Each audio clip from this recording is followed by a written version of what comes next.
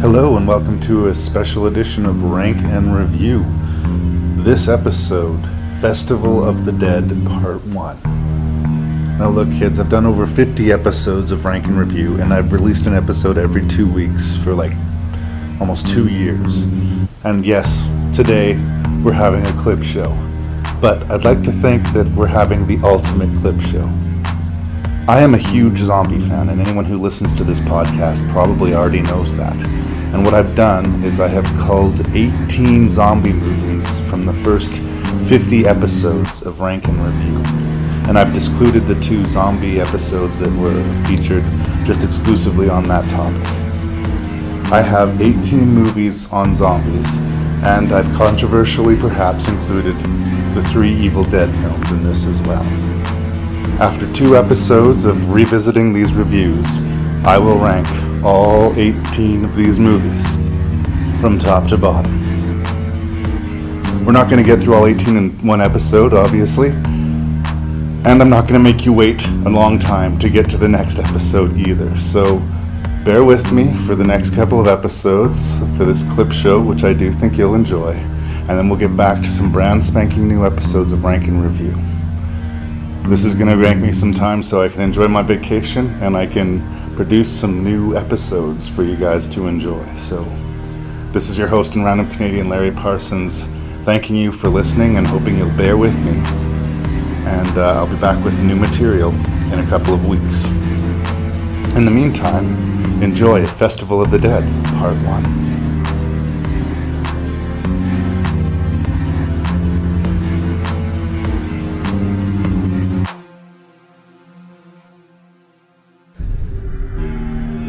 Planet Earth, home to over 6 billion people.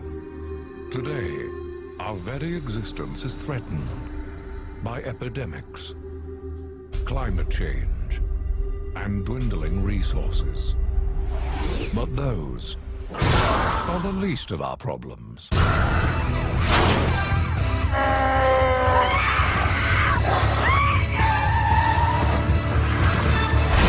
Welcome to Zombieland. There, that was it. We're rolling. Okay. Next on the list is Zombieland. This movie I saw in the theaters and loved it. It's a great movie to see in the theaters because it's just color and action and style and flair and all that's good in a movie. I'm going to be saying mostly positive things about this movie, Zombieland, in its entirety, but the first 5 to 10 minutes of the movie, with the opening sequence and that credit sequence, is really something special to behold. There's like a lot of 3D zombie death being dealt, and it still feels light and fun, as well as being horrendously violent. It's a real hard balance to find, and they somehow found it right out of the gate. Exactly. That's in fact, in some ways, that made the movie harder for me to review and analyze critically. Is that the opening credits and the introductory scenes, just bam, right out of the gate. You're just completely enthralled, and they're genius. The opening credit sequence is funnier than some full movies. It's true. It's just you got your money's worth right away. It reminded me actually of when, obviously, I was a big Lord of the Rings fan. We just talked about Peter Jackson, but we went to see the second Lord of the Rings movie, and that opening sequence with the Balrog and Gandalf falling down the hole. I was like, okay, I'm 5 minutes into this movie, and I feel like I've got my money's worth. That's how I felt after the opening sequence of Zombieland. I am 5 minutes into this movie, and I have got my money's worth. They could just roll the credits and just a purple prose, just take that out, show it anywhere, and you'd win an Oscar. It's just really great. But then we get into the story. It's a story of Jesse Eisenberg.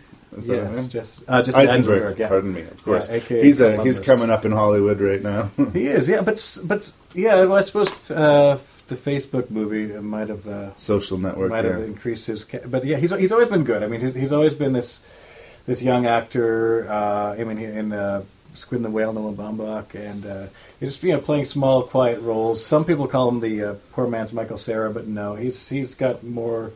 he's a different actor. It's an interesting movie called Roger Dodger with him and Yes. Campbell Scott. I like him, but I do think that to a large extent he's one of these actors who he's playing Jesse Eisenberg in every role. You know, Mm-hmm. I don't really see him disappearing into a part, but he does his Jesse Eisenberg thing well enough that I have no complaints. You know, Yeah. And he's our narrator for this movie. In some ways, this is a zombie survival guide, and you just know that there are people out there who are studying this movie just in case. I mean, he gives advice on how to survive a zombie apocalypse, and it's good practical advice. Good practical advice, exactly. I mean, Exactly. I think the only one that I had any kind of real beef with was Beware Bathrooms. That's, I think, his own phobia is coming through. But I also like the way they did that sort of pop-up video style, that whenever he would mention one of his rules, we would see text pop up on screen, and it's like, for anybody at home taking notes, you know. Nobody's given real names. They're basically given the name of the place they come from. But Jesse Eisenberg ends up meeting up with Woody Harrelson. And I'm going to say that Woody Harrelson in this movie may have found the funnest role of his career. And arguably, like, if you could play any role in any movie, like, it would be a hard one for me. Like, Indiana Jones in Raiders of the Lost Ark, or the Woody Harrelson character in Zombieland. Like, as far as level of sheer enjoyment being and executing the film, like, that would be a blast of a part to have. And Woody Harrelson plays it very straight, but I have to believe he was having a good time while he did it. It didn't feel like a paycheck performance to me. Yeah, and Tallahassee. I believe is his name, that's the man. Yeah, and just a cool man. So Columbus meets up with Tallahassee. I love that showdown. I love that standoff between the two characters first meet. It's just, I mean, and the whole well, I shouldn't say the whole movie plays real. I guess it does. Like, you believe the characters. It's the characters real are true to enough themselves. for the world that they're Exactly, showing us. exactly. It's not the real world, but it's the world of Zombieland, Yeah. and we buy it enough. Yeah, and then I meet up with these two, Emma Stone and Abigail Breslin, and Abigail Breslin, of course, our Little Miss Sunshine, and Emma Stone, the wet dream of every, young adult male in the world right now. Yeah. So, it's interesting, the female characters, and if there's a problem with the movie, and I am saying it's with those two girls, I think. Because for the first half of the movie, they are smart, they are resourceful, they completely, run circles around the guys as far as survival skills and as far as getting things. And in the second half of the movie, they suddenly get in trouble. Are really, really dumb and need to get naive. rescued. Yeah. And that's a very abrupt shift in their characters, and it's done for no other reason than we need a big climax. Yeah. And I would be really mad about that if not for the fact that the climax is so fucking awesome. It doesn't make sense, but, the girls want to go to this amusement park, and it was clearly supposed to be Disneyland, right? Yeah. But they couldn't get the rights to say Disneyland, so it's whatever it was called in the movie. I don't know if Walt would really have approved of this movie. Yeah, I don't think Walt would give it his thumbs up. But yeah, towards the end of the movie, they decide to go to this park. They turn on all of their rides, and they're riding around by themselves. They don't bring the guys with them. They're completely solo, and they attract thousands of zombies to them. Good for us. But good for the them. movie, good for a climax, but as far as, characters doing things that make sense. Yeah, they just kind of go in there without a thought, really. Nope. They just kind of go, hey, we're going to go ride the rides. Yeah. Now, I think part of the problem, if that's a problem, is that this was originally proposed as a pilot for a TV show, right? So my guess is originally the script was an hour long, and we got to meet all of our characters, right? Mm-hmm. So now we know who everybody is. They've had their first adventure together. Now let's go on to the ongoing adventures of Zombieland. So if next week there was another adventure, maybe we would have, it wouldn't have stood out so glaringly. But for me, my one real beef with Zombieland is that, people get stupid in the third act. Mm. But I mean, come on, the movie is so much fun. And it has the best cameo. It really does. In film history. Yeah. If somebody can tell me that there's a better cameo in a movie than this, I don't know if it quite qualifies as a cameo. It's certainly more than a one-scene role. He's maybe here for 5 minutes in the movie, but damn. When I saw it in the theaters, it was a surprise, but I have to believe at this point everybody knows that Bill Murray shows up in this movie. Yeah, I think so. I do put a spoiler warning at the top of the show. Larry. Whoa. Some people don't know, but yes, it's a complete surprise. I think it's appropriate to mention the Bill Murray cameo because they pay direct homage to a movie we're going to discuss in a little while here. Oh, yes. They actually reenact bits of Ghostbusters during the movie Zombieland. And Bill Murray gets big laughs out of me just being a guy standing there doing not much, just being himself. Just being himself. Yeah, Bill Murray as Bill Murray. I mean, come on, people. And yeah, what a lucky guy are you that you got 2 movies out of your picks that have the Bill in them. Cool. I'm sorry, I feel like I'm taking over the review. What are you guys? Well, I'm not really sure what more to say about this. In some ways, we were talking about plot synopsis. In some ways, this might be where that falls apart. I mean, you've sort of got the introduction of the characters. You're going through this world. I wouldn't say it loses steam because it's always an entertaining movie. Yeah. But is it as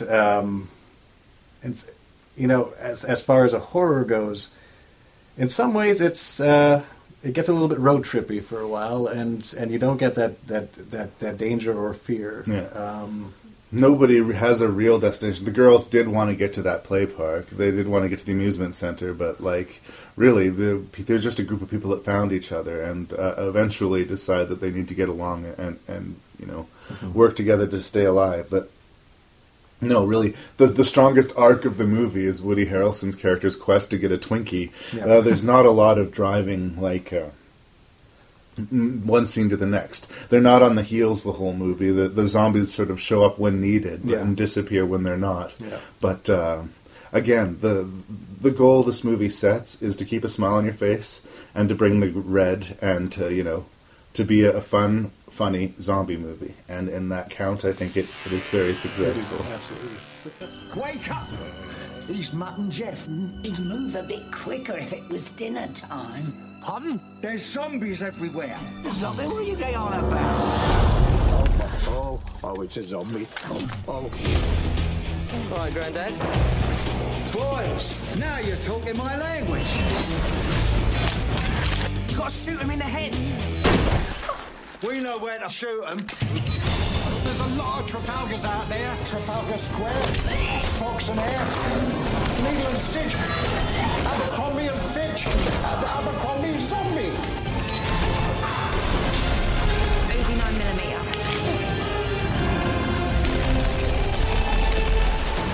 Oh, that was really sad, man.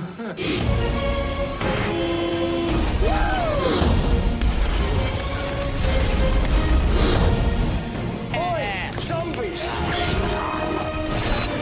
Get out of my East End!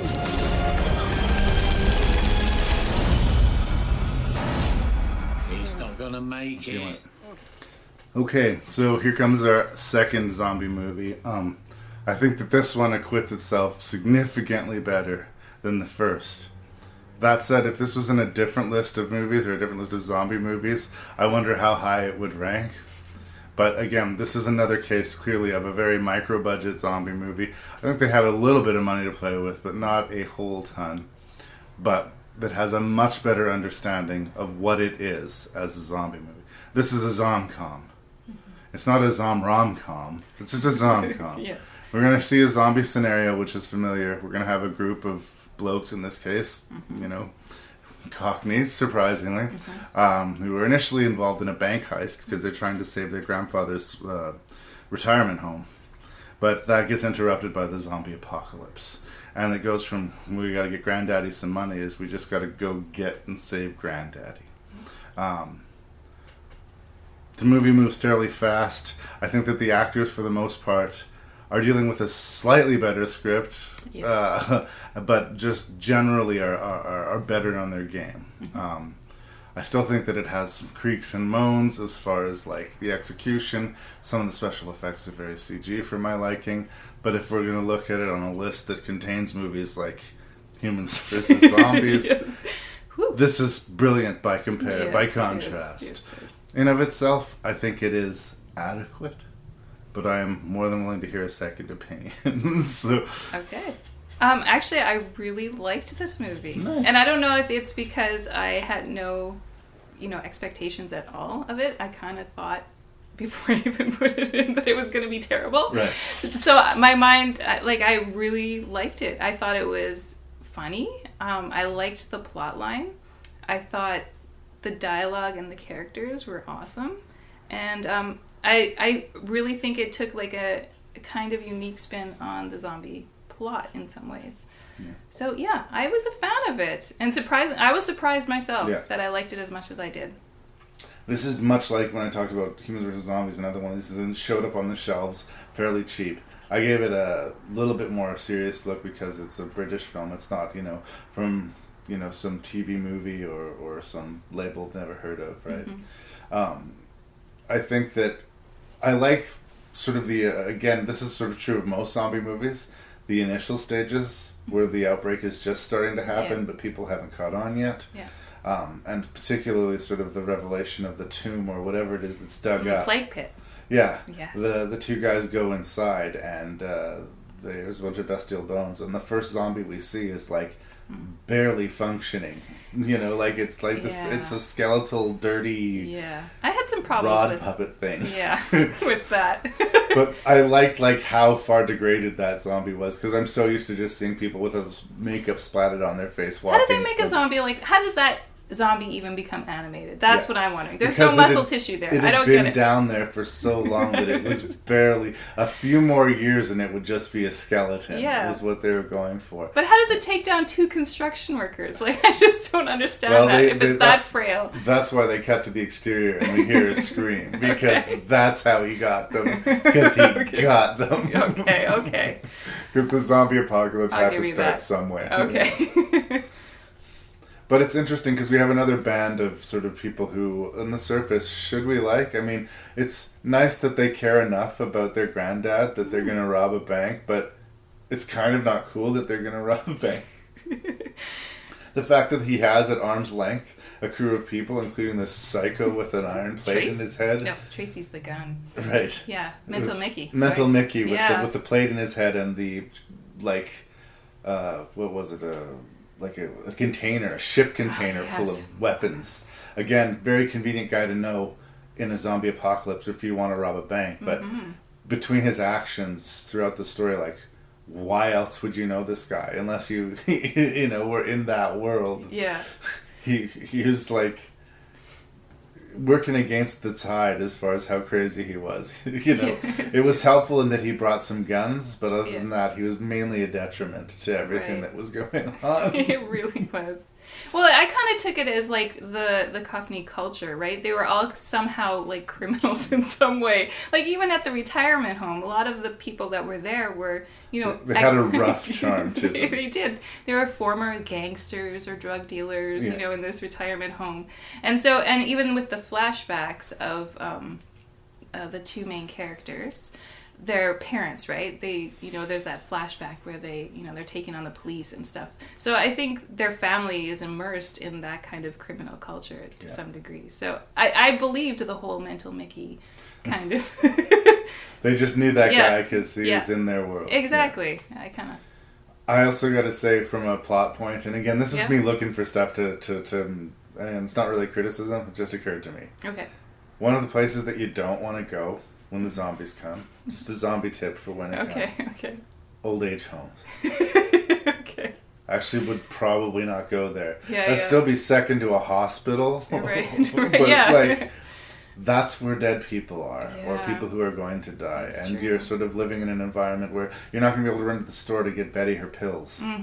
Okay? So it's actually probably one of the worst places you go. I guess I get the idea of let's go there and save Grandpa, but it's basically let's get there and stay with these old people and live with them. And I'm a realist in this surreal world. I'm sorry, those old folks are not going to last very long in this in the new world order. It's true, but it's this movie was all about family ties as well, and how strong they were in their family, and there was no way that they could have left those people. Whatever flaws they have aside to the left and right, they were fiercely loyal to their own people. Exactly. The rest of the world could live or die. exactly, yeah. And that's what, and I just have to say, this is, a spoiler. I love, like, the slowest chase scene ever. Oh, yes.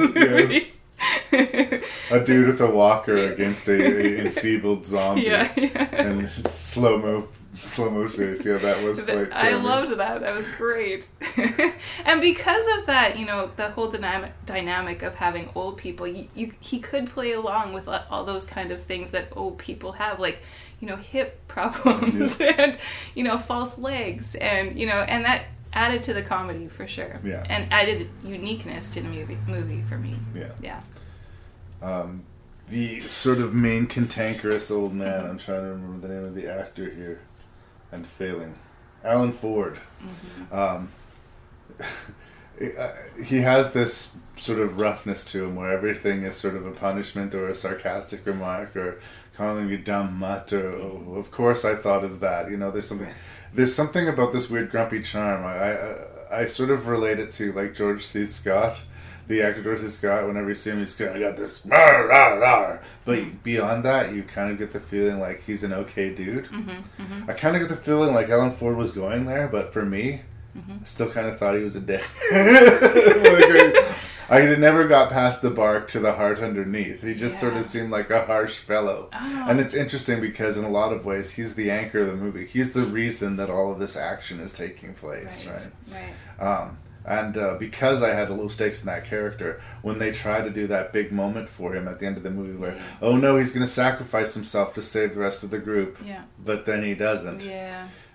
Both the impact of him dying wouldn't have been that strong to me, but the impact of them thinking he was dead and then he shows up and he's okay, I was kind of like, well, the credits are about to roll, we'll give it a pass. It's true. But I don't know, I don't think that particular character worked as well for me. But other things, we talked about obvious setup in SmackDown in Humans vs. Zombies with I like to shoot you in the head, oh, we know where this is going. I love that Mental Mickey turns out to be this really problematic zombie. I love it. I love it. He's got a metal plate in his head. They keep trying to shoot him in his head, and the bullets keep deflecting. I loved that. It's one of those things where they set that up, and we should have seen it coming, but I didn't. I was like, oh yeah, the plate in his head. Good call. And I have not seen that before. I know, right? Well played. Yeah. So... And that's, just moments like that. A few of those go so far to these low-budget movies, A couple moments like that, I'm on your side. I'm with you. And Cockneys vs. Zombies has enough of that to distinguish it that I'm not ashamed that it's on the shelf. Yeah. I mean, it's not one that's like, what's a zombie movie that I need to see? I'm not going to jump to Cockneys vs. Zombies, but I'm taking Humans vs. Zombies off of the shelf. Now that it's been covered on Rank and Review, I can't imagine another scenario where I can imagine it would be a good idea to put myself through it. No. So it'll be like a gift on Rank and Review. If someone goes 0 for 6, I'll be like, here, have this. It's your problem now. There we go. Anyway, is there anything else you would like to say about Cockneys versus Zombies? No, I think I'm good. Yeah. I think it's worth a look. It's not like I don't want to oversell it. No. But if you're a zombie aficionado, for sure.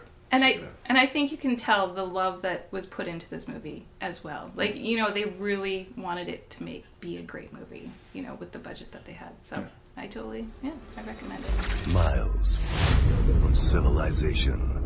I have a dream for the future. A secret experiment has given birth to a new breed of fear. Bloody animals. Oh, my lord! There's something wrong with the sheep. They attacked us. Oh, nonsense.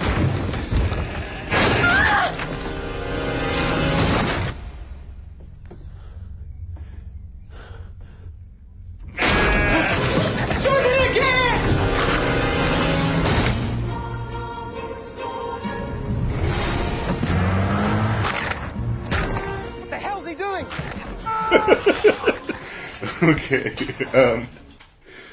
Black Sheep. Black Sheep. This was one of the movies that I was really looking forward to inflicting on somebody because it was kind of a second-tier release here. You know, I don't even know if it had any theatrical run. It just sort of showed up on DVD one day.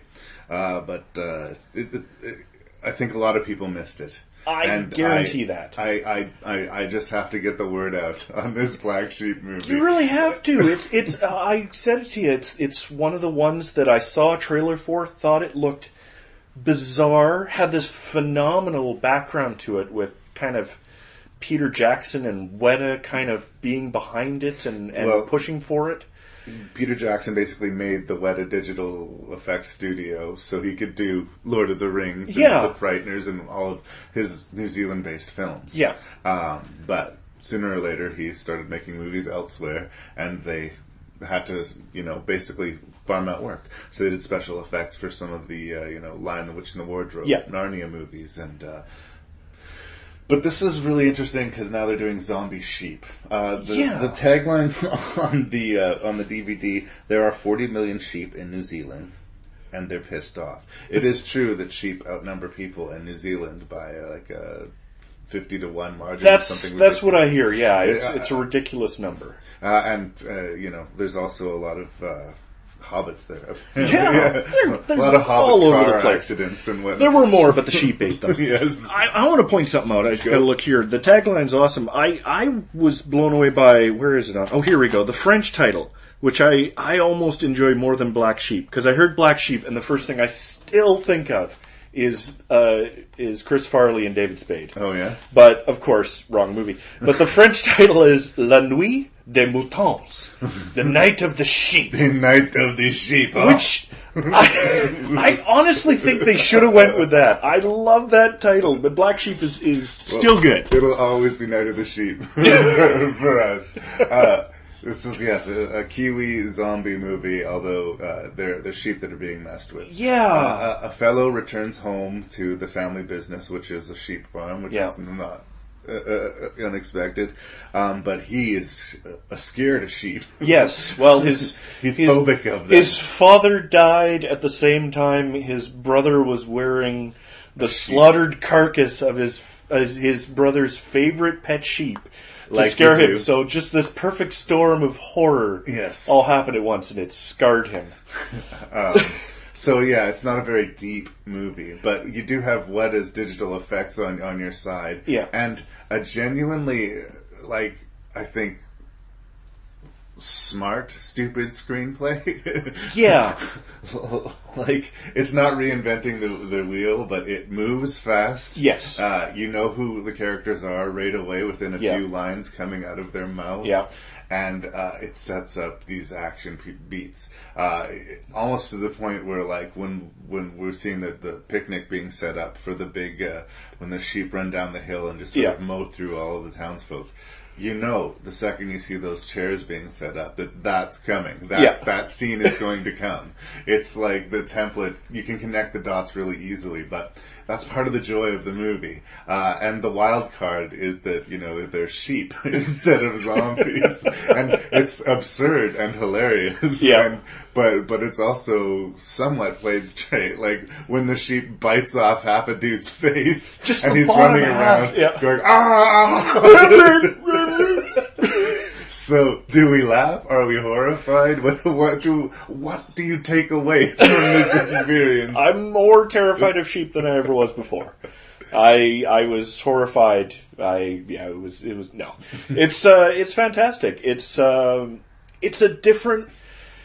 It's kind of it's a different sort of sense of humor than you would get out of an American film crew, I'm sure. It's very playful. It's like you said, it's smart dumb. Yes. It knows its source material really well. It knows the beats it needs to do and how to twist them to create something new and still be recognizable. And it does accomplish something in actually making some of the sheep sort of intimidating. Yeah, and scary. They're surprisingly the actual sheep themselves jumping out and killing people. Shockingly nimble creatures. Yes. Did not realize that they could jump 6 feet in the air.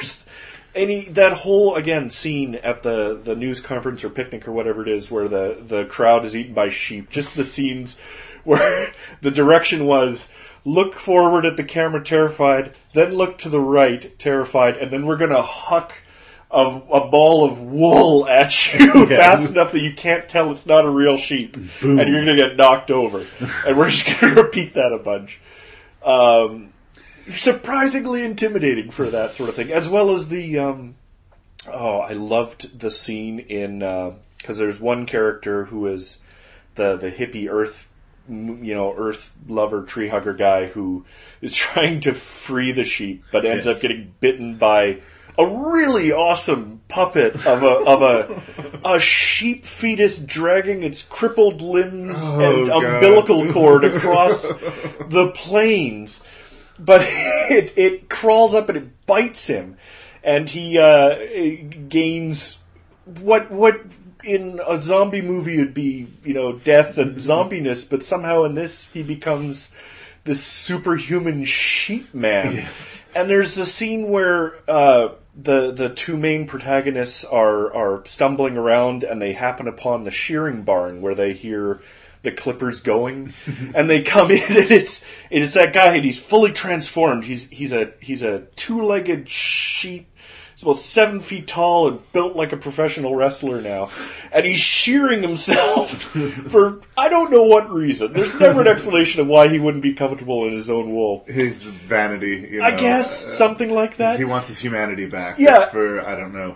I didn't think that deeply about it. I tried not to too, but it did cross my mind, the fact that, wow, it doesn't seem that bad to be turned into a super sheep. That guy's kind of badass now.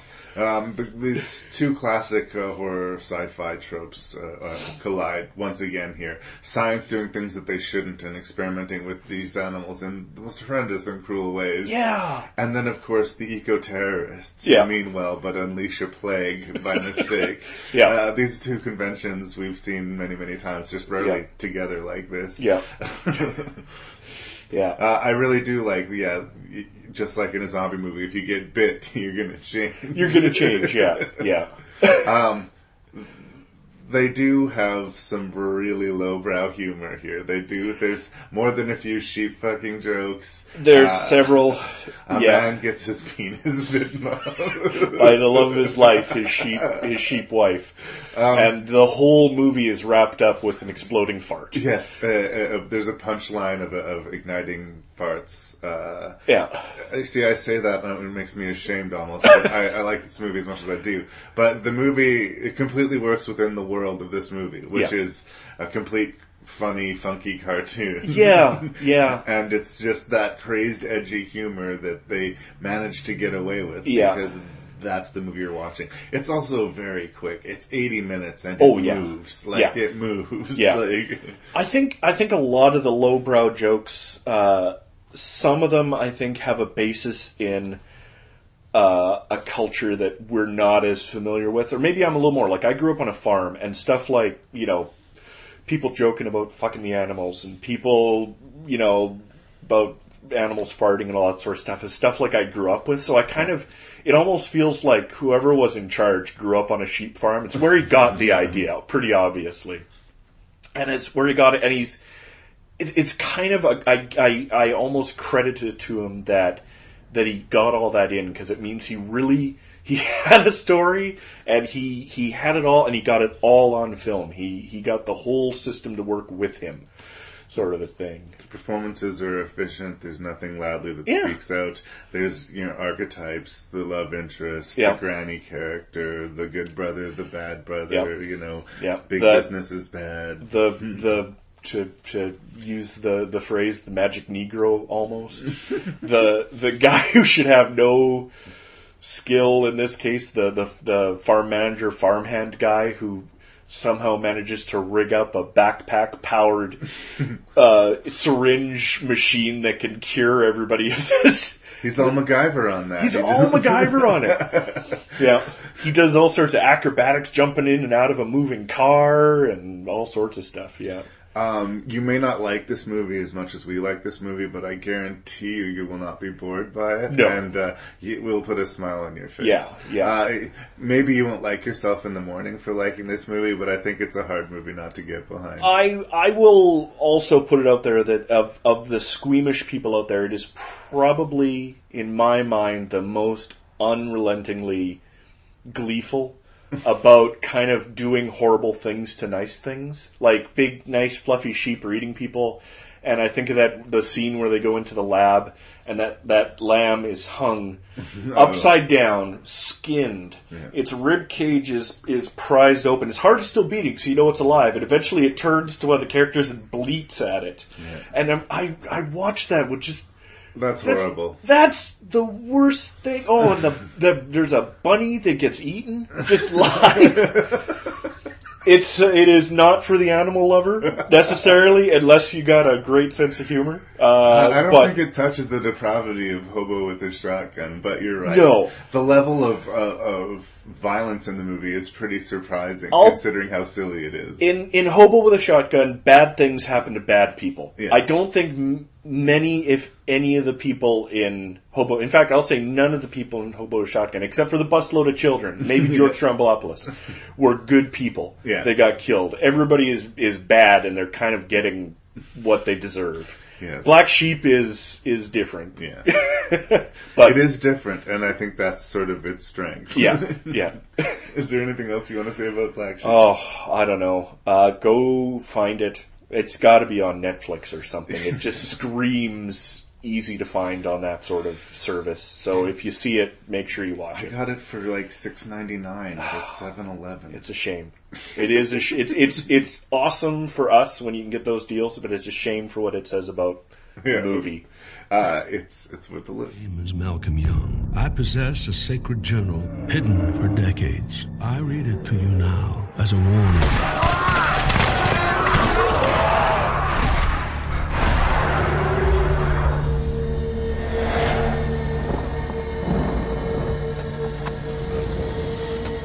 It all started at the end of the war. I have come home to find my family in chaos.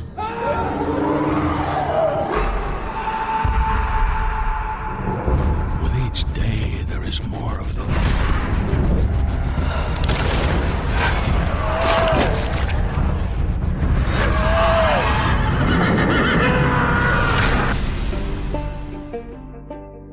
The next movie I watched was Exit Humanity.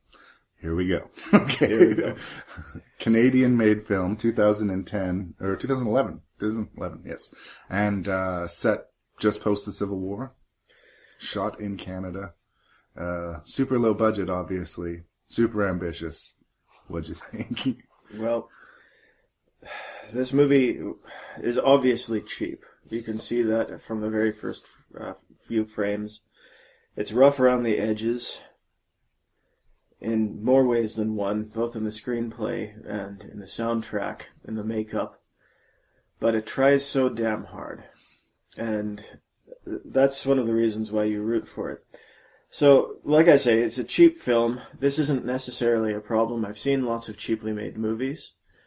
And if you're prepared to abide some cheapness, then you might be able to give this movie its day in court. And here's its day in court.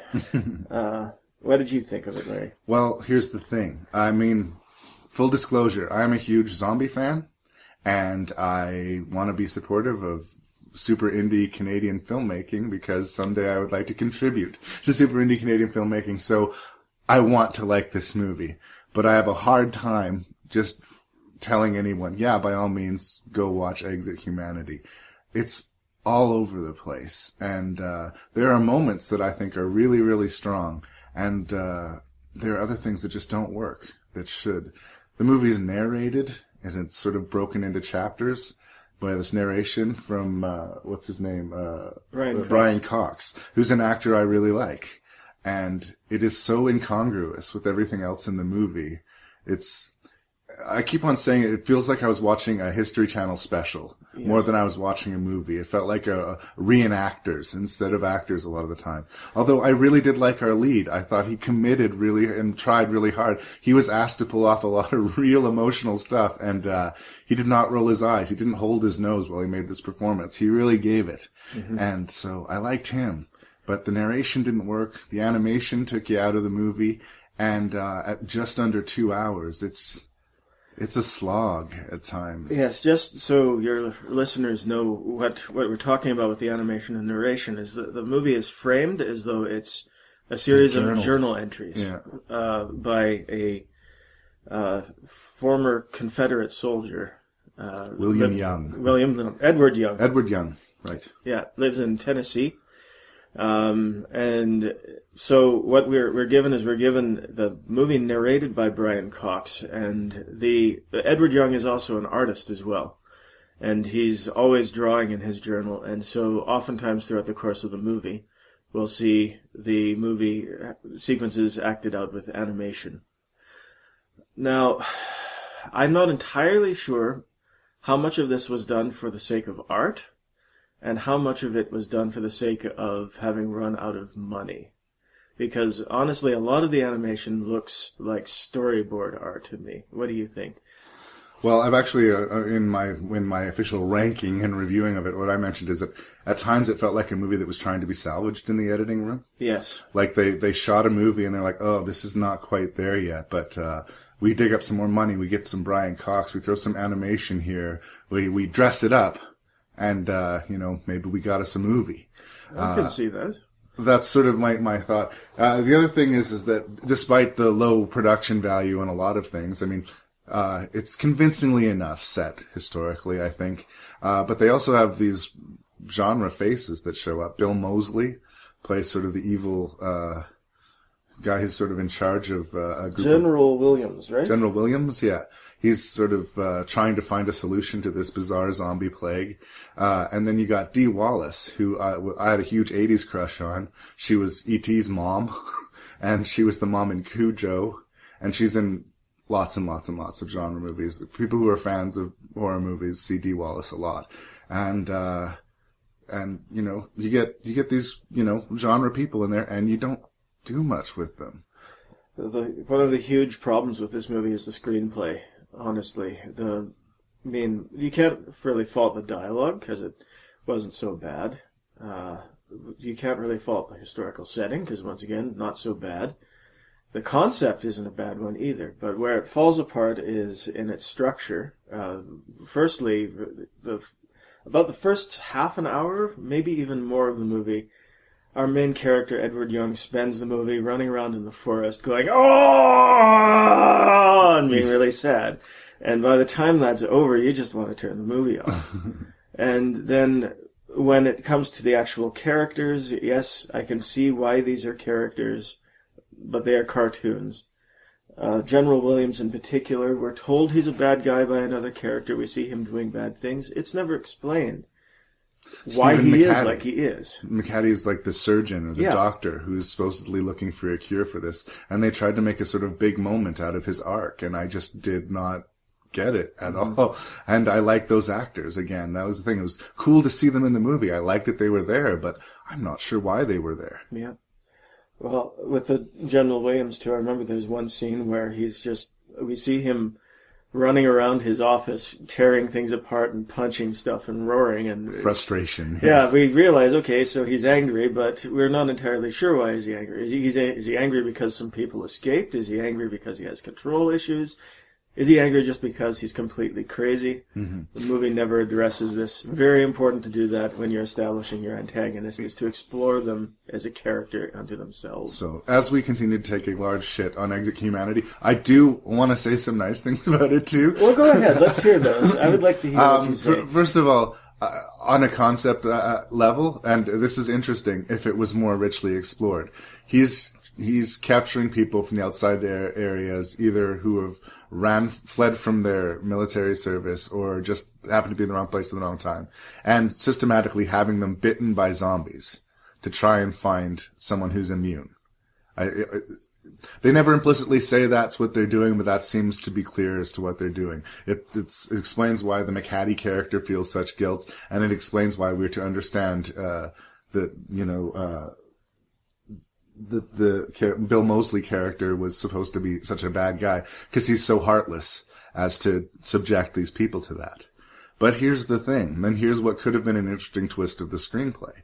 We find out that one of our little band of survivors is in fact immune, and that he was in fact going, if she hadn't have been rescued, and if that hadn't have taken place, he might have found that solution that he was looking for, and contrary to being the villain of this movie, actually ended up something of a hero despite the measures he took. There's a lot of interesting ideas here. I like some of the scenes of, William Young walking through the cool sort of landscapes and randomly encountering zombies and dispatching them. But they're tertiary scenes in the movie. It's like between this scene and another scene, now he's in the middle of somewhere killing some zombie, and then the next scene. They don't feel tied together well, but I'm telling you, isolated moments of this movie, I support. And I would watch another movie directed by John Geddes. I don't think he is untalented. I think that it's hobbled by its budget, and they tried to save it in the editing room, and what you got is Exit Humanity, which is more interesting than good. And I think if you're a hardcore genre fan, I'd say give it a watch. But if you're anything short of someone who loves zombies, you're going to be bored to tears. Well, yes. My feelings on this movie are summed up by one scene, which happens very early on, so no worries for spoilers here. Edward Young is searching the woods for his son, and finds his son, unfortunately, as a zombie. Yeah. And he grabs his son and, in a loving embrace, tearful embrace, puts the pistol to his son's head. And the music is swelling, and there are zombies still kind of shambling towards him, so we know he has to do this quickly, but he's in a horrible emotional situation. I'm going to quote my wife here. She turned to me in the climax of the scene and said, "I can see why this would be a good scene." Yeah. All of the pieces are there to make that a good scene, but it just didn't quite hit you the way they wanted it to, did it? Yep. It's a frustrating movie for me because unlike The Raven, I guess I wanted to like The Raven too. I mean, I like Edgar Allan Poe, but The Raven had so many things going for it already with its production design, like, that I felt more disappointed by its failings than I did Exit Humanities, because Exit Humanity had no money and all the ambition in the world. You know, and I want to like it, but it's a tough sell. I agree. It all goes back to the screenplay. The screenplay was rotten. I guess that works with the genre that we're working with here, but the screenplay was bad, and that drags the whole film down for me. And just one more time, I believe the lead character is Mark Gibson, the lead actor. I'm going to give some props to him for putting it all out there. He acted the shit out of that. He is asked to emote and to scream and to cry and to look otherwise ridiculous, especially when you're on a set doing it. Like, he put his heart into it, and the end product was, I'm sure, not what he hoped it would be.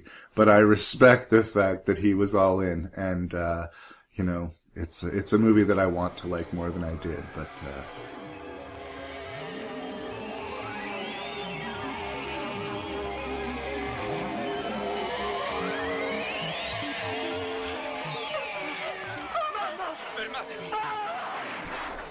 okay, Burial Ground, The Nights of Terror.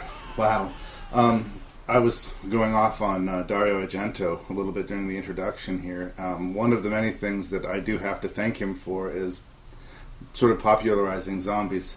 If not for Dario Argento, I don't think we would have got George Romero's Dawn of the Dead, and we certainly wouldn't have got the Dario Argento cut of Dawn of the Dead, which was so popular that it spawned this subgenre of Italian exploitation films.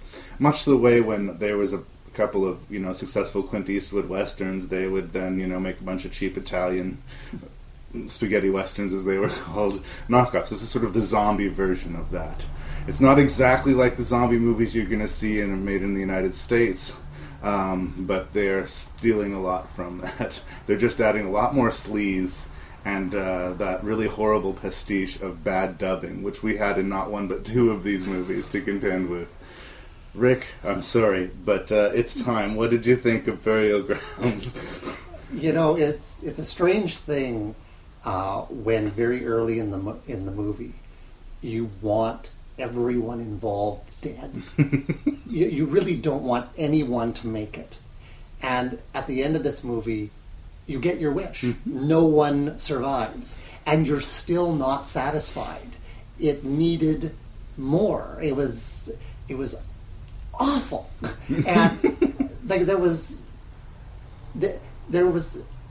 moments in the film that I kept knowing. I knew that I was in for a bad time. I knew I wasn't going to enjoy this.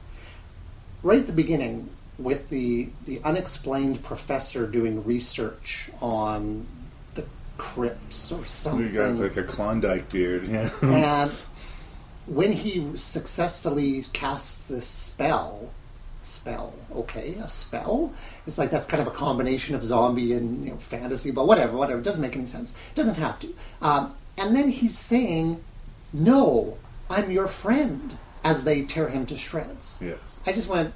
I said, "This is terrible. This is going to end. This is not going anywhere that I liked to see this film go." Yeah. So. I got this in a package with, I think, 3 other zombie movies. It came in a little group package of zombie flicks. And similar to you, I'd be about 5 or 10 minutes into this, and I'm like, okay, this is not going to be good. Then I flip it over, and I say, okay, it's 85 minutes long. What's the thing in this movie? Though it's going to be this one scene that's going to present itself that's deemed it worthy of its cult significance. Kept on waiting for that scene, right? I kept on waiting for that scene. It never came. It didn't. It never came. There were so many. That's the thing that was so like it's okay. You knew very quickly. It's like okay, you've just got a bunch of obnoxious hedonists who've showed up, and they're going to get punished by the living dead. It's like so you don't have to think too hard about this film, but.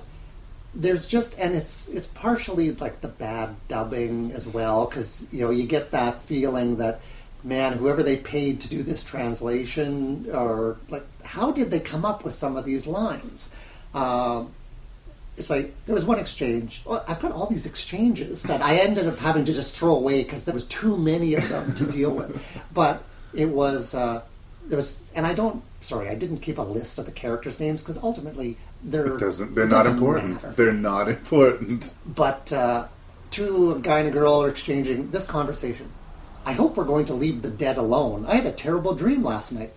Janice, calm down and let's go outside. Okay. Yeah. Weird. You know what I respect there? The writing. Now, again, something is being lost in the translation, but there's no love being put into this at all. They're not trying. No, they're not trying to, I don't know, tell a story even. It's just, and moving on. Let's get to the, the death. We need to have boobs. We need to have slow zombies with their weird still face masks. It's one of the differences you'll see in a lot of the Italian zombie movies. The faces seem to be static. They're all like just still masks, whereas they're a little bit more lively. Well, that was another thing that was annoying me early on when the zombies started showing up. Because I'm going, okay, there's black mesh covering their mouths. It's like they're wearing a mask that's a full face mask. And I'm going, how frightening can a monster be that actually doesn't have a mouth? Yeah. It's like, now, later on, see, and there was another point where I thought that, I was going, this obviously doesn't have a big budget. And they did a zombie kill where they didn't show anything. And I went, oh, they've got no budget for, like, headshots, apparently. And then later on in the film, they started, crushing zombie heads. And I went, oh, well, okay, fair enough. They did have a budget. They would do that, but you could tell that these were things shot separately. You'd see the guy firing the weapon, and then it would cut to an extreme close-up of a squib going off in the gut of one of the zombies. It looked in a different room entirely sometimes. Yeah, it wasn't very effective. It felt slapped together, and honestly, I think the thing that gives the film its reputation is the incest angle.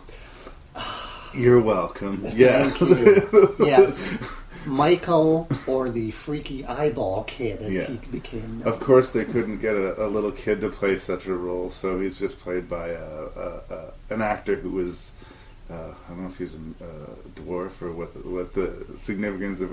He's just a small guy, and he doesn't really look like a kid. He doesn't really look like an adult. He's creepy before he's even supposed to be creepy. But I hated him. Like from the very first time he appeared on the screen, I went, "Oh, that's just wrong." Something about him screams danger. It is like it's not. This kid is, and frankly though, it was perfect for the angle they went with that character in the in the film. It's that the attached to his mother, jealous of the the sexy boyfriend that she had, and continuing to want to breastfeed at, I don't know, how old was he, 9, 10, something like that? I don't know what they were going for, but yeah. It was just, like, it was one of those, oh no, ooh. They're really going there. He's really going to put his hand in his mom's gear. Oh, dear God. Okay, yeah, we were talking about Michael and his over-interest in his mother. Yeah, it was just creepy. It was an additional little thing that just made there was no way to be sympathetic for any of these people. That's why it was satisfying to see them all dead at the end. It's like you needed them. There was not a redeemable character in the whole movie. But I wasn't horrified by their fate either. They didn't deserve their fate. They weren't being killed because they had personally done something wrong. They were just the nearest people in the neighborhood. The fact that they happened to be these shallow, idiots, was just a bonus, really, I guess. But the thing is that you can say that like any Friday the 13th movie, mm-hmm. that like the kids that end up getting butchered don't necessarily deserve, that it's like, yeah, they're sex crazy. They get punished because, like, that's the underlying theme. But if you're the sixth group to go to that same campground and get killed for acting like a bunch of buffoons, I think you should take personal responsibility, partial responsibility for that. At least, it was our choice to spend our weekend here. We thought it would be fun. Yeah, no. But something else that bothered me about this one is that, there's the zombie genre has different, certain filmmakers do the slow zombies or the fast zombies. Like, fair enough. Like, that's each approach has its strengths and weaknesses. The tool using zombies, that was new. I can't say that I've seen that before. And throwing spikes to pin people's hands to walls. Yeah, see, this is going to a different sort of whole series of zombie movies, where they're like they're zombies of like old masons, and they're good with tools and instruments, or they're zombie knights type of deal. Like they still have high combat skills. That sort of was less popular. It's sort of the Romero sort of mindless gonna eat you zombies kind of took over the popular space of this. It didn't particularly bother me that they used tools and weapons in this. It did bother me that it seemed that their victims were willing participants in it. Guy will empty his gun. He'll slowly, fire bullet after bullet into these zombies. Well, that's nothing. I guess I'll just lie down. And then they'll tear my guts out of me. Like, I didn't see any fight. The woman you're talking about with the tools, she gets like a spike thrown through her hand and it pins her to the wall. And then they slowly bring this huge scythe up to take off her head. And all she has to do to avoid being beheaded is move her head back a few inches. It seems like she obliges them. I'm just going to wait here as you slowly decapitate me. Yeah, according to the script, this is where I get my head cut off. So I am not going to fight that. But it's things like they used a battering ram to get through the door. It's power tools. It seemed strange. Again, I haven't seen that particular subgenre of zombie movie before, so it just felt a little bit. It wasn't in my experience. Well, so I don't advise you to explore the Italian zombie films. Arguably, this is considered one of the better of them. I think arguably the big ones would be like House by the Cemetery and Zombie, which is actually a sequel to the Argento cut of Dawn of the Dead, and that's mainly famous because a shark and a zombie have a fight in it. That sounds awesome. Yes, well, another day. But for the most part, they are like this or worse. I would say this is a fairly typical entry into that sort of spaghetti zombie subgenre, and I'm not a fan at all. Well, and something that seemed strangely ironic or just annoying maybe was one of the characters during the height of the zombie attack. They're talking about going to the armory to get, and I went, oh, okay, good call, except this isn't a castle. They're in like an Italian villa, which is an odd thing to have an armory in, but okay, I'll buy it. And then the guy comes back and he's got a single knife that never gets used. Nope. And I went, where's the Morning Stars? Where's the maces? You know, it's where. What kind of an armory were you talking about? What else was in the armory? Your nail file? Well, and then to bring a knife back and not use it, and then not even use it. I just thought, oh, that's just. If there's any magic to this movie, it's that 85 minutes could seem this long. I really, really had a hard time. And when I saw you pick the list, I was like, that's an interesting title. We can have a lot to say about that. When I saw Burial Ground, I'm like, sorry, Rick. Sorry, buddy. No, I'm sorry, dude. Yeah, there's not much more to talk about. It's just... Yeah. Agreed.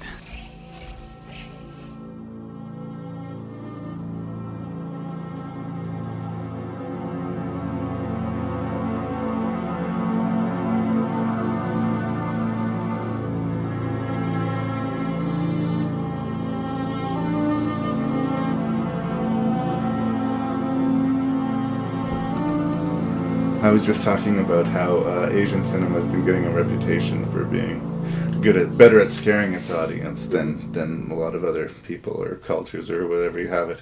And the French are getting a similar reputation. Films like High Tension and Frontiers and Martyrs, and there's these really hard, to-the-wall, brutal French thrillers coming out. This film we're going to talk about, They Came Back, or The Revenants, is taking it in a completely different direction. Yeah. Is it about people coming back from the dead and on a global scale? Or, well, I guess not on a global scale in this story, but on a mass scale? Yeah. Yes, it is. But we're not going to see anybody's guts getting ripped out. We're not going to see any sort of bizarre cannibalistic behavior. No. Not too many people getting shot in the head. What we are sort of treated to is sort of a philosophical, meditative, how would we really politically, sociologically, culturally adapt to something this crazy? And there is an added, maybe Twilight Zone-ish twist that the people who come back don't seem 100% who they were. Yeah. They're not who they were, but they're not quite what they were before. It's also, they got this weird sort of pastel color scheme. As you can see, I've got the DVD in my hand, but a lot of sort of dull, drab whites and grays, and a lot of cold clinical environments, cold office interiors and hospital hallways, and people grieving in rooms that were designed for them to grieve in.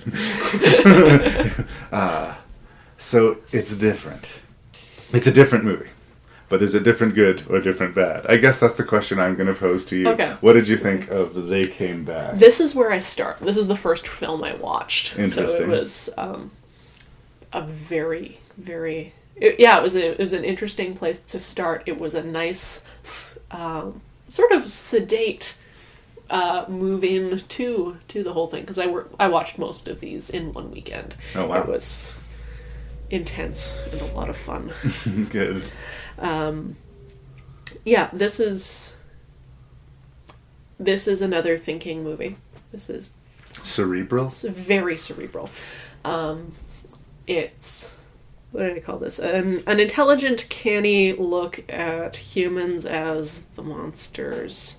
An emotional look at the living dead. Plucks the heart of how we treat each other, and no one actually understands anyone else. I see that. I see that. Things that I will say I like about the movie, or where I want to start in talking about it, is the moment of reunion that we have between people. And we see husbands reunion with wives, parents with children, and most hauntingly, a child to his mother being returned. And them sort of noticing the subtle differences, and them being at once so excited and relieved that this dream that they want this loved one back has come true, but at the same time horrified, because this is not how it works. When you're dead, you're dead. And we can all pretend that it's okay, and this is just an event that we can deal with, but this should be crazy. This is a crazy situation, and everybody is kind of pretending that it isn't. Yeah. Sounds sort of like rich, like philosophical bed to build your movie on. I almost fell asleep describing that to you.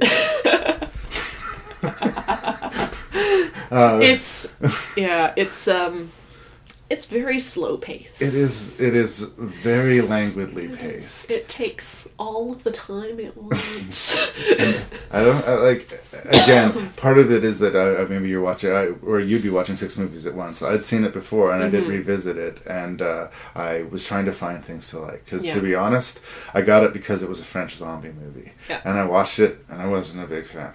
But I thought, okay, I need to revisit it, because this isn't your typical zombie movie. So maybe what my expectations going into it were such that I didn't give it a fair shot. Now, knowing what I'm getting into, which I did this time round, I'm just going to ease on into the bathtub here, adjust to the temperature of the water, and see what comes up, right? Yeah.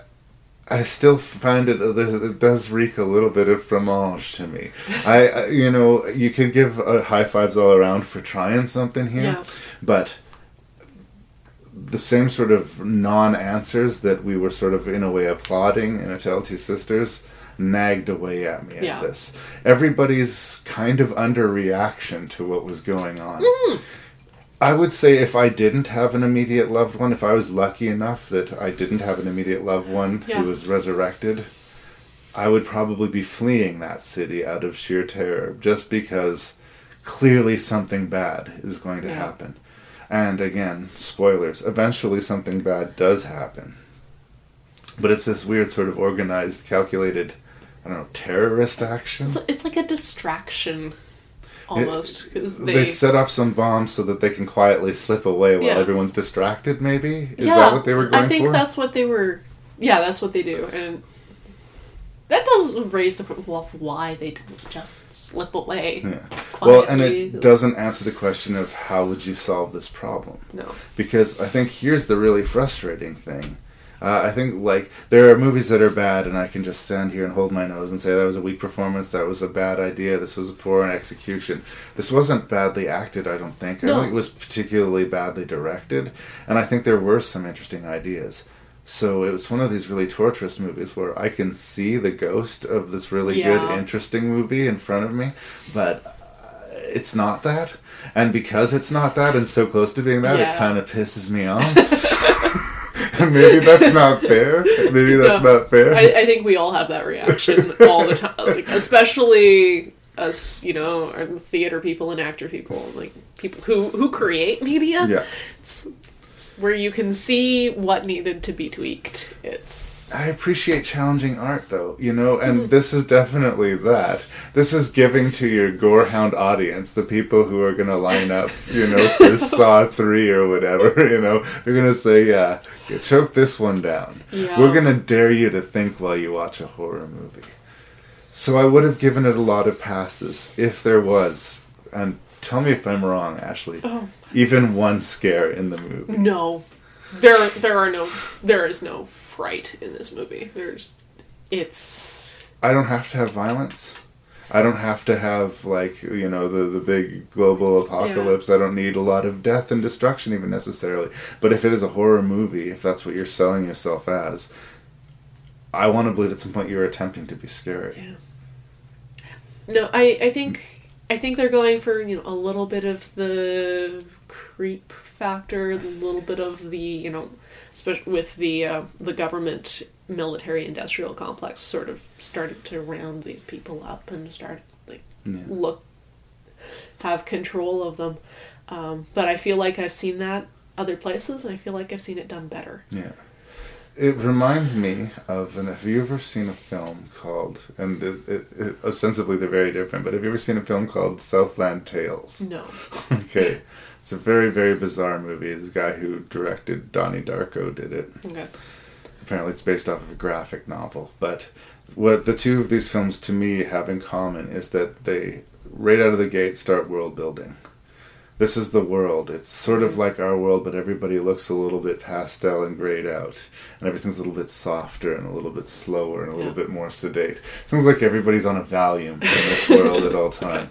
And that's the pace that we're going to run at. And they set up that out of the gate, and that's fine. And then they just keep on world building. This is this corner of the world. This is the people who are basically the CDC or organizing, you know, how are we going to get these people to their homes? And then these are the people who are being reunited with them. We go and see them for a little while. And then we get some of the media coverage and some of the paranoia around this. And they're world building and world building and world building, but they're not telling a story. Yeah. And that's sort of what these two movies that are very, very different sort of had in common with me. Like, it was like they went from semi-quasi-interesting scene and idea to interesting scene and idea. Yeah. But there's no story there. There's probably people out there that will really like this movie. I think that this is like a personal rubbing me the wrong way type of movie. You know, some people like onions, some people don't. So if I'm being too hostile or mean to it, I please want you to tell me so. And that's why I wanted to start with the positives, because I kind of knew once I got off the leash I was just going to get the claws were going to come out. And I don't want to like smear it for you. So, I mean, you were saying some nice things when you started. Like I said, this is where I start, and I think I enjoyed it a lot more as the first movie of my weekend. It's definitely the shallow end of the pool for horror movies. Anyway. Very much so. I was like, oh, I can wade through this. I was ready to swim. Well. No, it's an interesting concept, and I feel like I've seen it other places. I feel like I've seen it done better. Miracle Day, the Torchwood miniseries. Right, the Doctor Who thing. Yeah, everyone stops dying suddenly, and I think the way that deals with it is a lot more realistic to how governments would deal with it, and a lot more disturbing. Right. So, and again, I'm enjoying the zombie renaissance that is going on. And we got 3 zombies in this one. We just had a zombie episode before this one we're about to have. So I like a different zombie movie. And you know what? This definitely is that. If you're kind of sick of the glut of like paper cutter, you know, whatever. Another of the same group of survivors trying to keep it alive while they're besieged by zombies movies. This is not that. Yeah. I say that to a negative in this case, but in my own way, applaud them for trying. Because, you know, they did something different. Yeah. I won't say anything. I won't say that they weren't trying something there. It just was not for me. Mm-hmm. But there's some guy out there with a sharp goatee and like an earring who thinks this is brilliant. Yeah, you know? you brew your coffee and you cut up your little cheese plate and you sit down in a like mildly darkened room and you will enjoy this movie. And it's a horror movie, quote unquote, you can take home to grandma, really, in a lot of ways. If you wanted to watch a horror movie with somebody who wasn't into horror movies, this is one of them. I don't know if that's a compliment either. It would be a not bad way to introduce them to the kinds of concepts that you're going to hit in more zombie movies and more intense horror movies. It's if you came across it on television, you wouldn't peg it as a horror movie. Yeah. I mean, for me, I guess file it under interesting. I still have a hard time recommending it, but I know that it's personal to me. So at the same time, I don't want to. Yeah, I think I would recommend it. I wouldn't strongly recommend it. I'm not going to run around going, "Have you seen this? Have you seen this? Have you seen this?" Because it's we'll see. It's not going to rank high for me. It's not going to be in the top 3. So.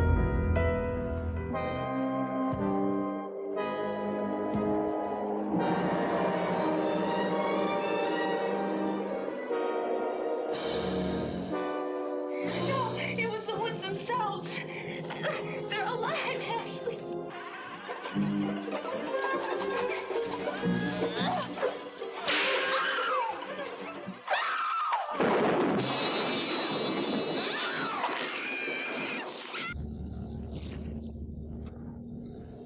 Okay, well let's move on to something that I'm guessing we're going to have some more common ground on.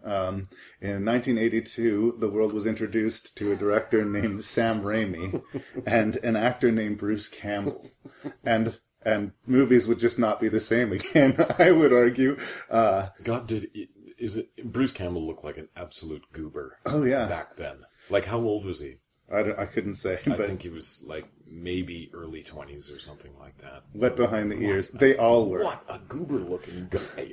This is a movie made for no money on weekends by a bunch of friends. And for how long? How long were they doing this? Like they were still shooting shit like months upon months later. Yeah. There's interesting people working behind the scenes. In fact, Joel Cohen of the Coen brothers was brought in and did some editing on the film. They were friends, and I think they actually lived together.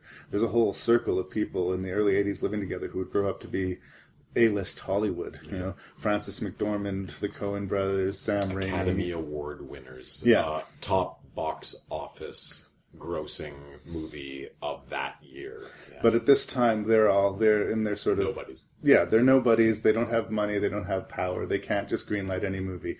And this is college students basically making a movie. And you know what? It kind of looks like college students making a movie. I will defend a lot of things about this movie, but the acting is not that strong. And some of the production value is really good, and some of it's not.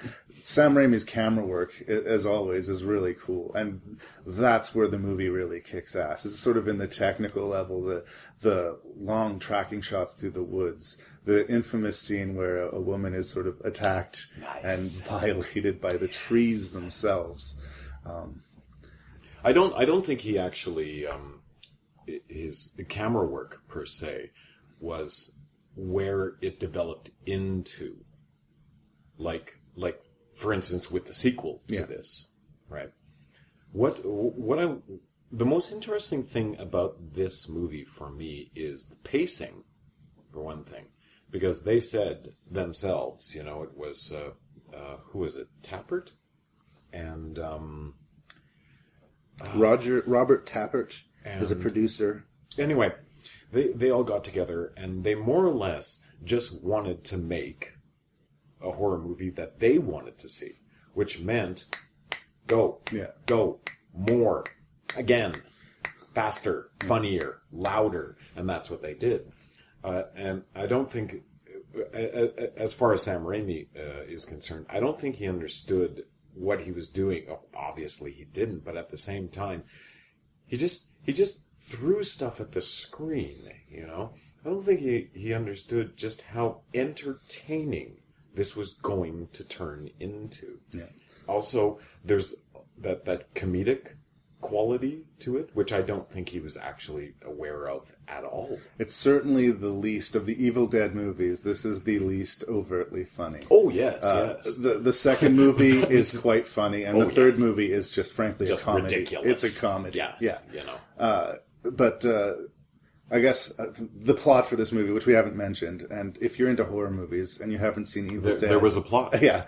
If you're into horror movies and you haven't seen Evil Dead, I don't know what I can say to you, but a bunch of friends go to a cabin in the woods and they find a forbidden book and read from it, and bad shit starts to happen. That is the movie. That is the movie. But you know what? If you hadn't have said that and you just say to people, just watch the movie, then by the end of it, everyone would have watched it and go, what? Boing! And then they'd go, wait a minute, there was nothing to that. They didn't do anything. And it doesn't matter. It doesn't matter. Sorry. The thing about this movie is that it's just entertaining. Mm-hmm. That's it. It will hold your time. It's 85 minutes long. It gets in, it gets out. Yep. Like I say, the acting is not good, but usually for people who have an appetite for these movies, you're going to have to, build up a bit of a... I have seen far worse. Yeah. In far worse. So, if there's a problem to the movie beyond its sort of low production values, I think it's something that actually gets aped in the second movie. Mm-hmm. It's the repetitive nature of this movie. Something happens, and they all, either a couple of the characters or all of the characters, slowly walk towards this mysterious thing, and then something goes boo. And then some other mysterious event happens, and they all go slowly walking in a different direction, and something goes boo. I mean, this happens over and over and over again. I mean, we always know this. We see this all the time, you know, because there we are, and we're watching a box, and we're watching the action on it, right? And then they're like walking, you know, and obviously they can't see anything off the frame, Mm-hmm. when obviously there's this gigantic, you know, maniacal whatever the hell it is, and it's like, oh, wait a minute, it was right there. The camera just turned after that, and it's like, how could you have not have seen that? Yeah. And we see that over and over again. With this film, you don't care. No. Because it's just like, yeah. Hot gore on them. Let's go. It's Somebody get possessed. It's interesting what you were saying about how Sam Raimi likely didn't know quite how potent a film that he had Mm-hmm. here, and that it would really, you know, people are still talking about it years and years, decades later. Yes. I think that's true of a lot of these low-budget, made-by-friends horror movies. Like, I don't think the people who made the Texas Chainsaw Massacre really knew that they were making a classic. I don't think George Romero believed he was making a classic when he made Night of the Living Dead, No. but they did. Yeah. I think that part of the thing when you're making a classic is that you can't go into it going, I'm making a classic. And I mean, that, getting back to the acting, Yeah. you look at all of those movies, the ones that you just said, Mhm. well, it's virtually non-existent. Yeah. You know? They got their friends to do it, pretty much. And Monster movies are great for that. Just your classic monster, you know, eating and ripping and whatever. And it's like, yeah, the acting. No, you're this, you know, carbon-based bipedal thing, and you are there specifically to get torn apart. That's The your end. only, there's your direction. Like, you have to remember the name of the other character and call out their name at an inappropriate time. And yell. Yeah, exactly. Yeah. I don't want to be too dismissive of the movie either, because it does have a couple of really classic moments in it. I mentioned this scene where one of the characters panics and she runs out into the trees. Mm-hmm. And Boy, was that dumb. Yeah. She pays for it rather badly. Yep. Battered, beaten, violated by the trees, only to return back to the cabin and become possessed by a demon. Yes. There's also an infamous scene in which a character is stabbed in the foot with a pencil.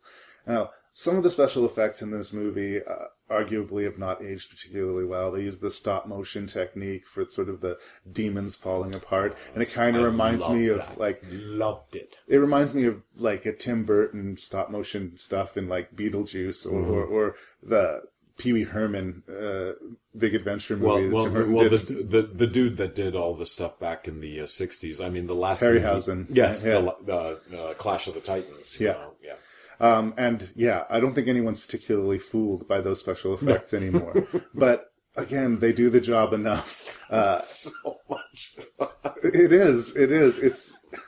It makes more sense in a movie that is not taking itself seriously. And although there's some laughs to be had, I do think that Evil Dead takes itself seriously. It wants to be a horror movie, and it means to scare you. Sure. Yeah. Sure.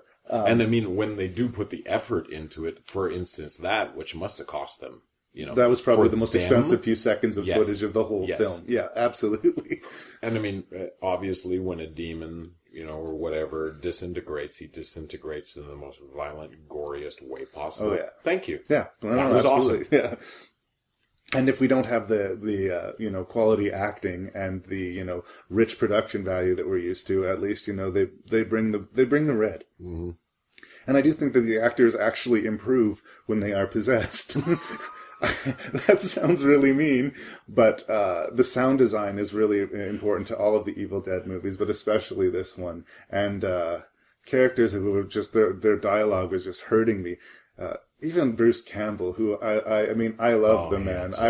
I would spoon him if he asked me to, you know. Yes, but he's got some ridiculous, they're bad lines, but they're bad lines delivered badly.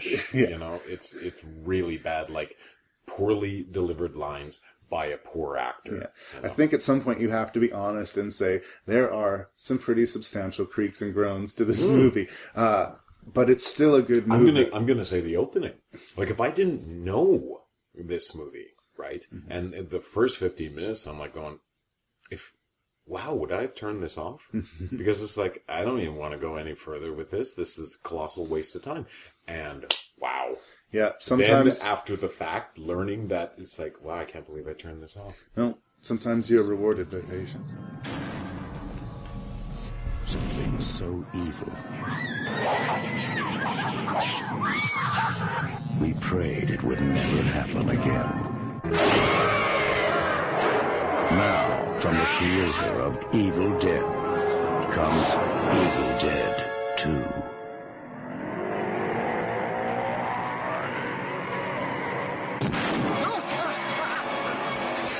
Evil Dead 2 is a really interesting sequel in a lot of ways. You know, until I rewatched it, I honestly still believed it was a remake. I thought it was, they got more money and slightly better ideas and decided to redo it. I didn't realize until I watched it again and went, no, wait, this is... It's supposedly a sequel. It's a sequel come remake, but... whereas the first movie, as low budget and handmade as it clearly was... Yeah. The intention was to scare you. Yeah. And that's the real big change, I think, for Evil Dead 2. Although when I originally saw it and I was in the single-digit age category, I found it quite horrifying. The fact of the matter is, the movie's pretty hilarious. It is. It is. I was reading up on it, and at least the blurb I read on Wikipedia or whatever was saying that they would have used footage from the first movie, but Raimi couldn't wrangle the rights from whoever he'd sold the movie to use some of the footage. So basically they said, well, we'll just reshoot the start to explain why Ash is there in the first place. Yeah. And then they upped the ante and brought in that comedy element. It's silly because I don't know why they would even bother that much. You know, the movie is so over-the-top, bonkers, and ridiculous. Yeah. And seems, frankly, to care pretty little about plot. And I'm saying this in a complimentary way. Absolutely. Absolutely. You really can't speak bad of Evil Dead 2. People that don't probably won't be either participating in or listening to your podcast. So I think for me, what makes this movie magic is that I think there was maybe a shared secret on set. This is just me inventing shit, but I feel like Sam Raimi and Bruce Campbell knew they were making a comedy. And I feel like the rest of the cast, their performances are so straight, they're being so earnest, that they saw the first Evil Dead and they figured this is a scary movie. And the straightness and the sort of wonkiness of those performances actually enhance things. Yeah. Then on top of that, you get the slapstick Three Stooges physical comedy and the fantastic, frankly, special effects. Yeah. It's a winner. I think they could have kept something like that secret because so much of the comedy is in the camera work and the direction and everything. Like just the wild pans and the crazy shots and everything. I thought that's kind of where a lot of the humor comes from. Yeah. In that one. So I sort of joking / complained when Terry Scholl and I actually reviewed Evil Dead that it is basically a series of people walking slowly down long dark hallways and then something goes boo. And this movie actually amps that, like it actually sort of makes fun of that conceit. Yeah. Because as often as not, there's either no payoff or the payoff is like a joke. Yeah. Yeah. So, other great creative choices. This was in the, 1986 or 87 when the MPAA was going crazy over horror movies. Sure. And taking, scissors to them wherever they could. The most victimized of this was, of course, the Friday the 13th series. But, in order to get around this, because the rules were so specific and ridiculous, and they remain so to this day, instead of using red blood, they would use a different color of paint every time they used blood. So when you watch this movie, you got black blood, you got green blood, you got weird, almost turquoise colored blood. The blood fountains shooting out of the walls seem to randomly change color. I don't think I ever knew that. That's interesting. You go with it because, you just take what's coming with this movie. Yeah. It's moving too quickly for you to really stop and smell the roses. Why does the possessed person have bright green blood? Yeah. Because he's a possessed person. Yeah, of course. That's all happens. It means. That's what happens when you get possessed. You get Kool-Aid green blood. Whatever we added into the corn syrup today, that's what you got. And everybody loves Bruce Campbell, and I think this movie is one of the big reasons why. I think that the infamous battle with the hand before it is severed, where he is in the kitchen and battling himself, is up there for me for some of the best physical comedy I have ever seen. It really is. It really is. It's right up there with pretty much any of the other big, like I'd stack it against your Three Stooges or your Jim Carrey or whatever you want in between. It's very earnest. It's very. I don't know. There's two bits there where one point where he flips himself, which I laugh out loud almost every time.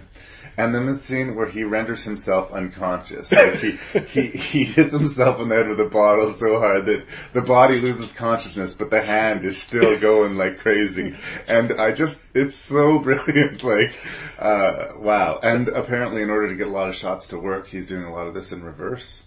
This is, again, pre-computer effects. Yeah. So there's a lot of technical issues that he's dealing with on top of just the difficulty of the physical performance. Yeah, that's something that's going to crop up in some of the other ones too, is special effects or CGI versus practical effects. And I think this one was, it was pretty fantastic what they put together. Who did all the special effects for that one? That's something I never thought of. It's probably one of those names that we've seen Greg Nicotero, who is the biggest name in makeup effects right now. Basically, after, Savini's sort of stopped doing special effects, and Stan Winston passed away. Mm-hmm. I think K&B Effects are the number one. Greg Nicotero's first movie was Day of the Dead, which has the greatest prosthetic effects of pretty much any movie you'll ever see. There's a lot of problems there, but it's not the special effects. No. That scene, when I think of terror scenes, just that one where the soldier's being pulled in half, still creeps me out. It gives me a little bit of a chill every time I watch it. And I know it's fake, but man, it's really creepily well done. The hag in the basement really got to me when I was a kid. Yeah. The scene where he goes up to the shed and says, "We got to go carve us a witch," and he has to cut open the trapdoor and go down into that basement. I remember just being terrifying when I first saw that movie, and it's so ridiculous and crazy. And would it be less terrifying now if knowing that it's Ted Raimi, who I didn't realize either, behind the makeup on that one? No. Another shocking fact that I just never cottoned on to before. I thought that was fantastic. There's little details too. There's the side angle of her screaming face when she's hanging upside down. Pus is dripping out of her ear. It's the little things. It's the little things. Yeah. We didn't really discuss the plot, but much like the first Evil Dead movie, and much like we discussed at the beginning, there isn't much of a plot. A bunch of people go to a cabin, read from a book that they shouldn't, and evil shit starts to happen. Yeah. And then they kind of die, and then more people show up, and they do basically the same thing, and the same thing happens again. The cast is largely lambs for the slaughter in this. Although I do like some of the characterizations, particularly the two, quote, hayseed characters, Bobby Joe and Jake. I really did enjoy that. They really seem to embrace the material, and like I say, that female lead. I wrote all this down. Did you? Sarah Berry, I'm going to say? The one playing Annie. Yeah, Sarah Berry. Yeah. I don't think she comes off particularly well in this movie, but again, I think she's playing it straight. Yeah. When she has to deliver lines like, "Help us, you filthy coward," she's not amping it for camp value. She's actually really trying to deliver that line like nobody ever would.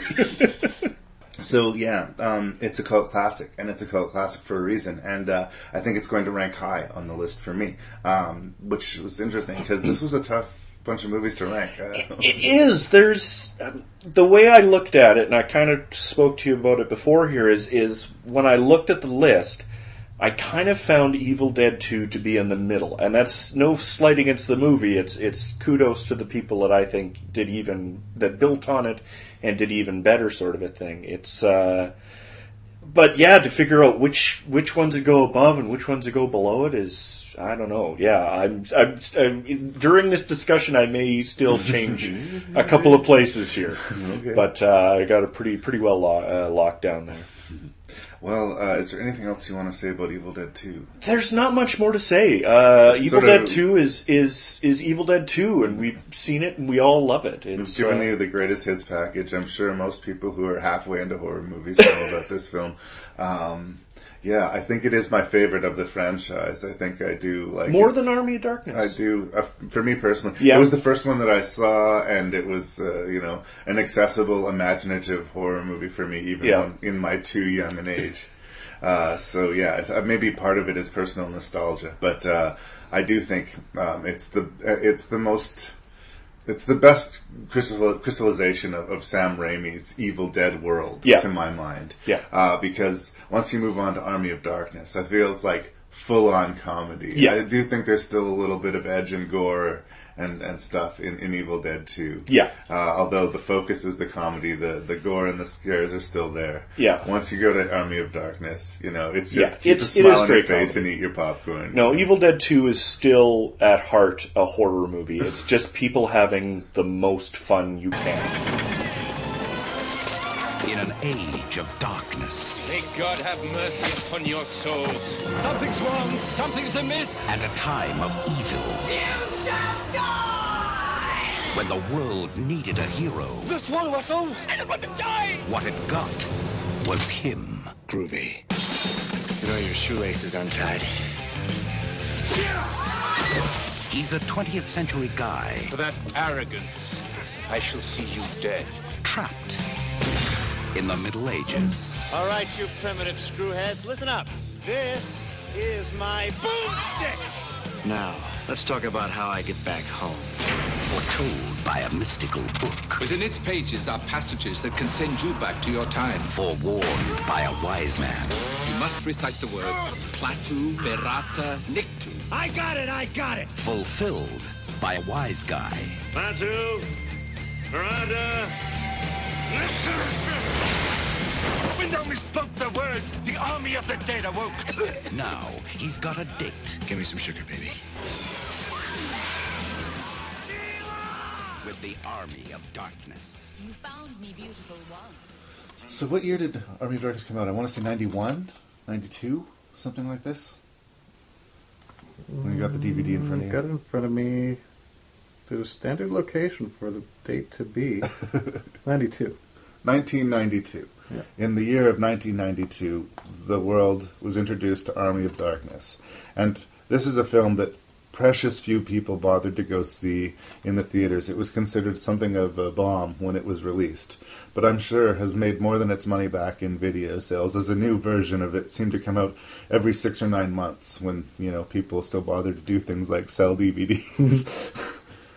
We just talked about Evil Dead the last episode, and Terry and I both agreed it was a good movie. I think Terry liked it a lot more than I did, but what we had with Evil Dead was basically a bunch of friends in their early 20s and student filmmakers making a horror movie. And you fast forward 10 years or so, and Army of Darkness has Sam Raimi, who's had a lot of big features under his belt already, returning to the franchise that made him, and this time pulling out all of the stops and largely removing all of the horror. Possibly. Well, I do remember Evil Dead I found genuinely frightening. It's a genuinely disturbing. Yeah. And Evil Dead 2, as much as it's aping Evil Dead 1, has all of the tropes that you'd expect. It's got boo moments. It's got... It brings the red. It's the tone of it is dark, even though there's a lot more laughs than jumps. But I think that this is the one where they officially went, we're making a comedy. Well, that said, and I may be alone in this, I found several scenes in this genuinely disturbing. Really? Genuinely frightening. I know it may not be horror-y enough for you, but there's just something about this movie, and I don't quite know what it is, that genuinely frightens me. For instance, the scene where he's in the graveyard and these skeletal arms are coming and grabbing him. Now, they're poking out his eyes like the Three Stooges and all that. And the sound effects help to and the amp sound that. effects, but at the same time, their skeletal arms reaching out from the grave to pull him down, you know, and things like that. So basically, the story is at the end of Evil Dead 2, our hero, Ash, played by the immortal Bruce Campbell, was sucked into a vortex that he'd opened using the Book of the Dead to suck the evil away. Unfortunately, it also sucked him into it, and he has found himself either in a parallel dimension or way back in history. We're at the age of the knights and the Dark Ages. Yes. Yeah, it's we're not really sure exactly where we are. It's sort of a funny, cartoony world, but he has shown up from our modern world with his boomstick and his chainsaw. And it turns out his coming was foretold by prophecy. And unfortunately, as he thought he just finished dealing with the evil, Ash's battle had only just begun. And that's largely where we begin, with the Army of Darkness. He's fallen out of the sky, he's been taken prisoner by a bunch of knights, and he's trying to orient himself to his new situation. M. Beth Davids plays his love interest in the movie. I think it's interesting that she had 2 movies this year that came out. She did Army of Darkness and Schindler's List. 2 more different movies I don't think you could probably come across. She does good work, but again, she is definitely playing the damsel in distress role. Where this movie works completely for me is that it's Sam Raimi in his wheelhouse doing his thing. The camera work is tremendous. The monsters are amazing. Yeah. They completely let fly with the juicy one-liners for Ash. And he does what he does. I think this is the most quintessential Sam Raimi movie that I can think of. Probably, and he wouldn't come anywhere close to this again for years. It wouldn't be till Drag Me to Hell that I saw Sam Raimi really, going back to his horror roots and embracing them fully. That's right. And anything else? Yeah, I can't even think of what's in between, but that's another frightening horror movie. This one, what I like about this one is the story is completely different from Evil Dead 1 and 2. It's removed completely. But the aesthetic is very similar. It uses a similar color palette, and the creatures are similar. It still feels related to those movies, despite the fact being that rather than being like the Evil Deads were just a cabin in the woods essentially, and you're battling demons. This one's in medieval times, and there's this. They spent some money on undead army,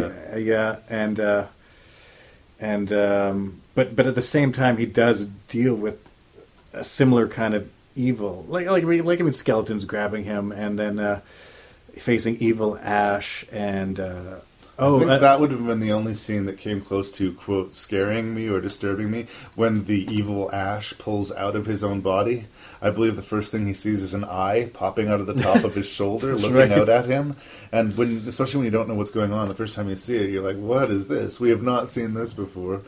But really, this movie seems like a series of set pieces and wacky gags, which I'm okay barely strung together into a story. Yeah, and another one is the little ashes that he finds from the mirror. Again, I find that deeply disturbing. These little miniature versions of himself, and everything that he meets is intent on hurting him. Yeah, not just killing him, but hurting him. And they're using him to hurt him. Using him to hurt him. Nothing else will kill Ash but Ash, apparently. Yeah, the little Ash sequence is great. There's some pretty obvious blue screen work, but I find it charming. Yeah. Some people will roll their eyes at it, but if you're the kind of person who likes to roll their eyes, I would encourage you not to watch Army of Darkness, because this movie only wants to make you laugh and be silly and fun. Yeah. And you got to go with that, or you're not going to enjoy yourself. Yeah, and it is one of those ones that doesn't wink at the camera. This is all played. I mean, as much as a frantic comedy can be played straight, it plays it straight.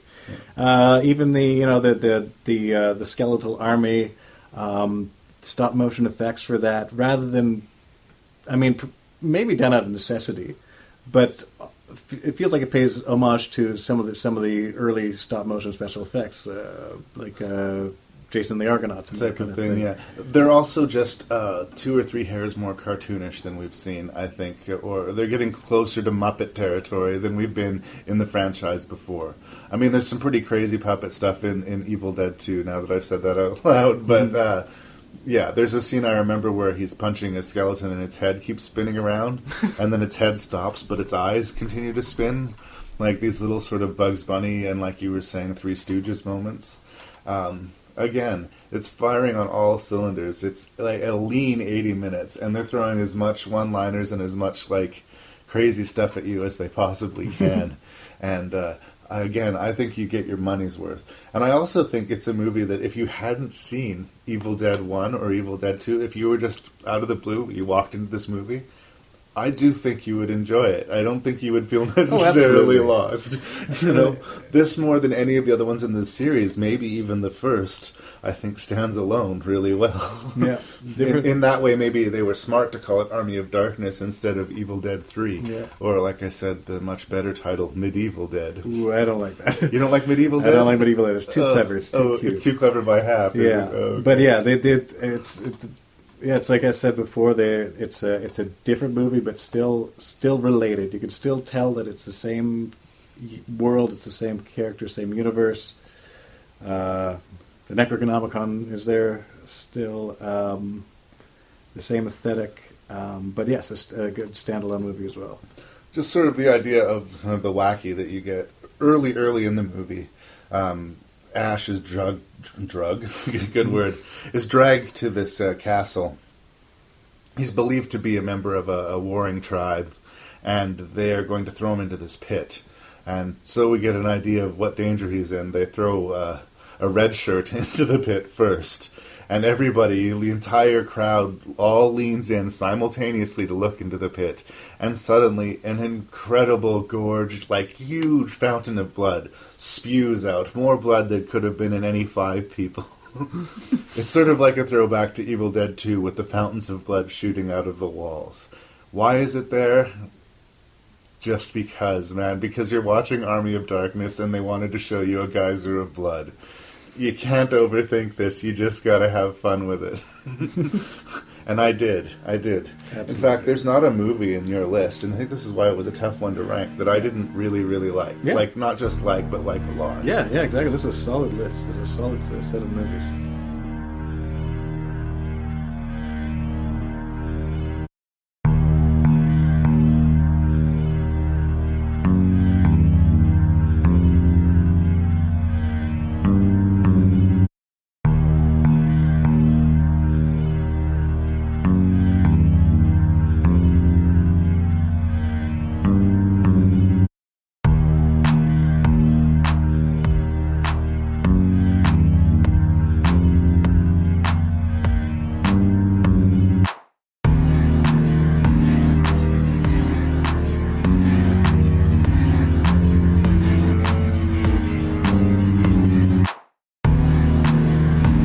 And so ends Festival of the Dead Part 1. This is a ranking review special clip show edition, and I am your host and random Canadian, Larry Parsons. If you have feedback to give me, I really welcome it. You can do so by writing rankandreview@gmail.com. That's rankandreview@gmail.com. Rank and Review can be found on iTunes and other podcast providers. You can find the show on Facebook and on Twitter. And if you could do me a favor and tell that other movie freak in your life about the podcast, I'd really appreciate it. The Festival of the Dead continues next episode.